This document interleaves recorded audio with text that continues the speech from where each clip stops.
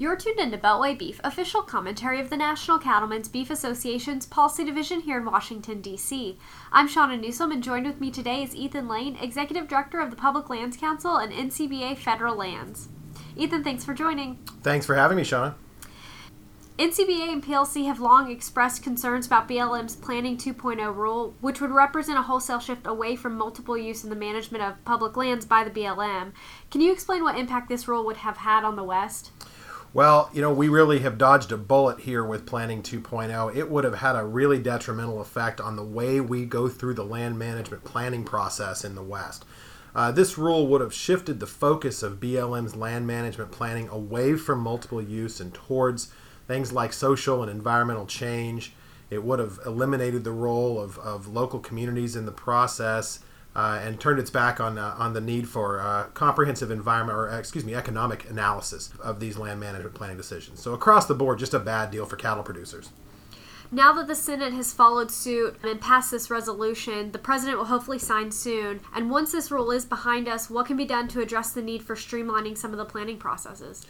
Pulling back Planning 2.0 in the way that we're doing it, using this Congressional Review Act authority, prevents the agency from in the future issuing what they consider to be a, quote, substantially similar regulation.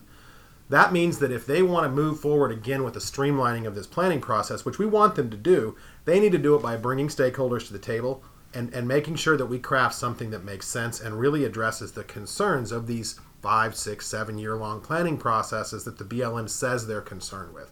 We're happy to help with that, and we're happy to craft something that makes sense. But they need to involve stakeholders like us early in the process, and we expect that the new administration will do just that. As you said, a new administration, new cabinet officials. What's the outlook for rules that ensure the prioritization of multiple use on federal lands? We feel really good about the new administration coming in. We've had some conversations with Secretary Zinke and his staff in their first week in the Department of Interior.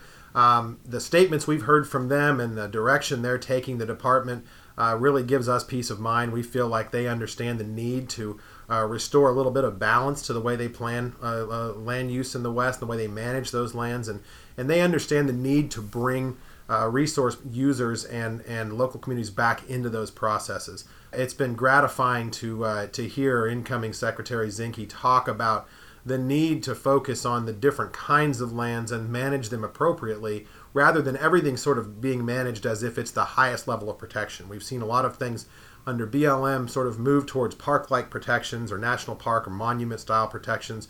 And Zinke, in his comments that we were there for, really took time to clarify that he sees a need to manage those typical BLM-style lands as multiple-use lands, and then have those small areas like national parks that are a small percentage of the overall portfolio that really do require more management, and understand the difference between those two. So we're excited to work with the new administration. We think they really kind of get that difference, and we'll put some controls back in place.